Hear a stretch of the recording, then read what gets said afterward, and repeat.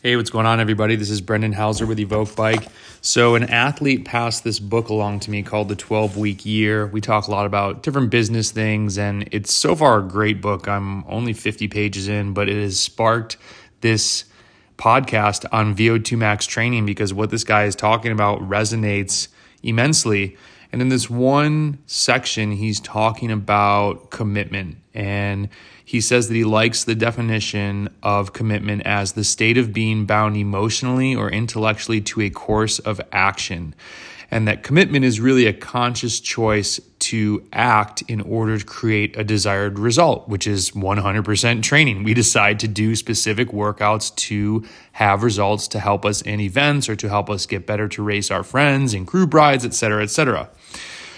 The author goes on to talk about how commitment is fundamental to effective execution and high performance, but says that there are a few reasons why we sometimes fall short to this.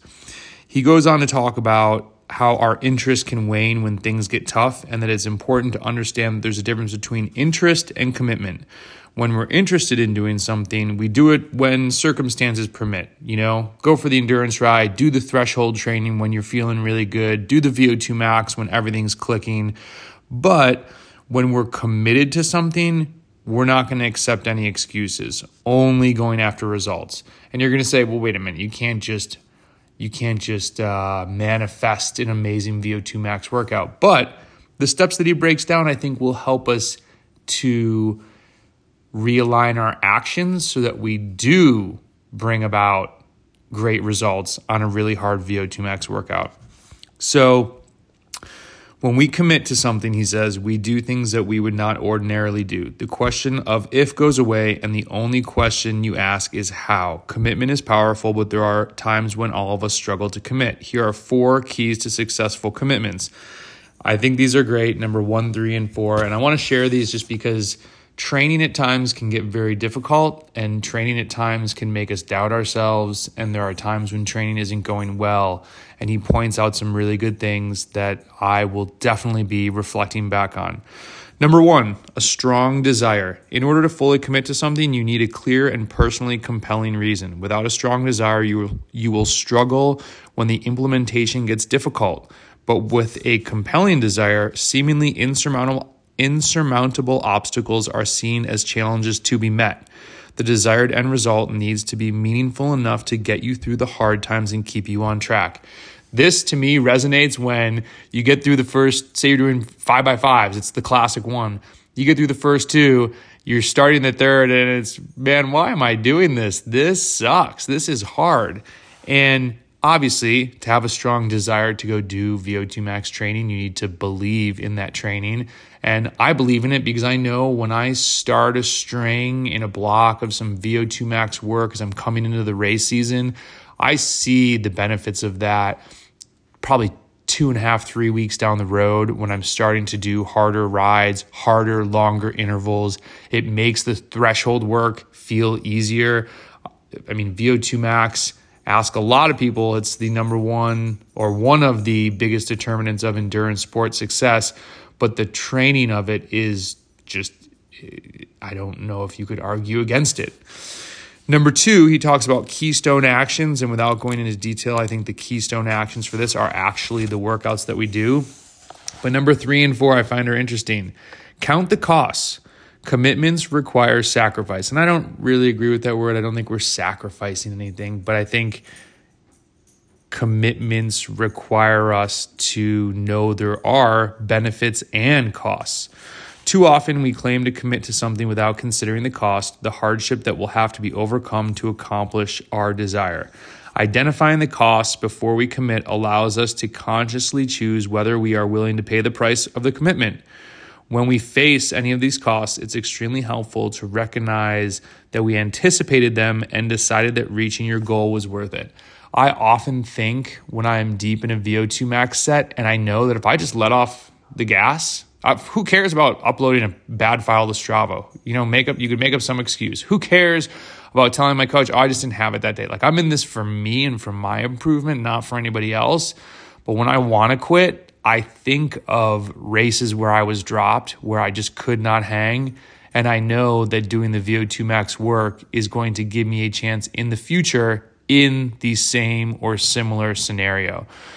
So there are many ones that sting when I think back, saying, man, if I could have hung on, what result could I have gotten from that? And so that's really motivating. And this count the costs is something that we need to do before we start the training session. So know that it's going to be difficult.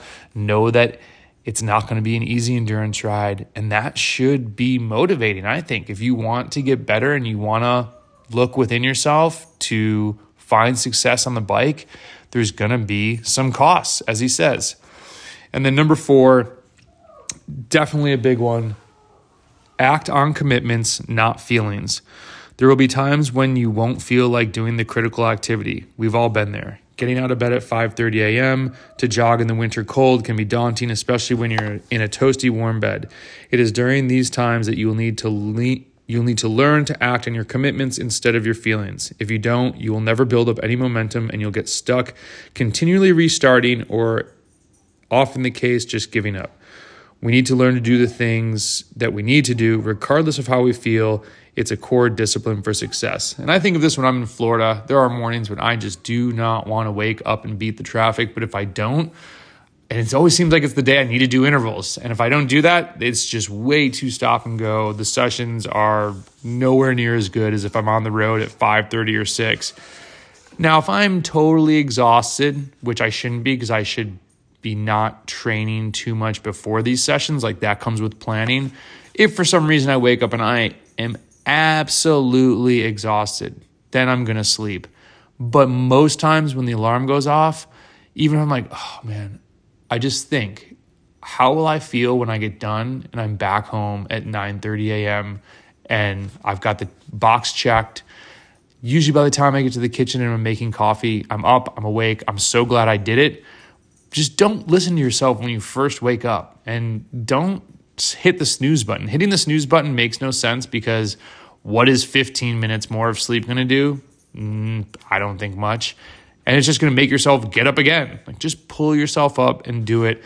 And there are other ways that there's going to be other little hurdles that might not be the time of the workout, but it might be, you've got to skip the group ride sometime to do the workout, or you need to, whatever the situation might be. But I really love that. Act on your commitment, not on just how you feel.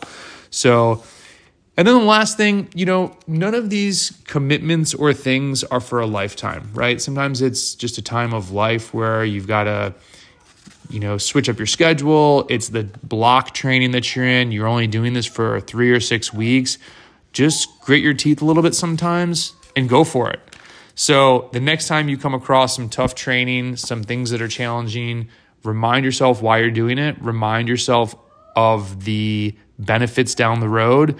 And, if you want to get better and you want to put yourself in a position to do well and to do your best, it's going to take some commitment, and it's going to be worth it in the long run. You're going to feel amazing when you do it. So good luck with the training. Keep crushing. Stoked to hear about your racing. Let's go.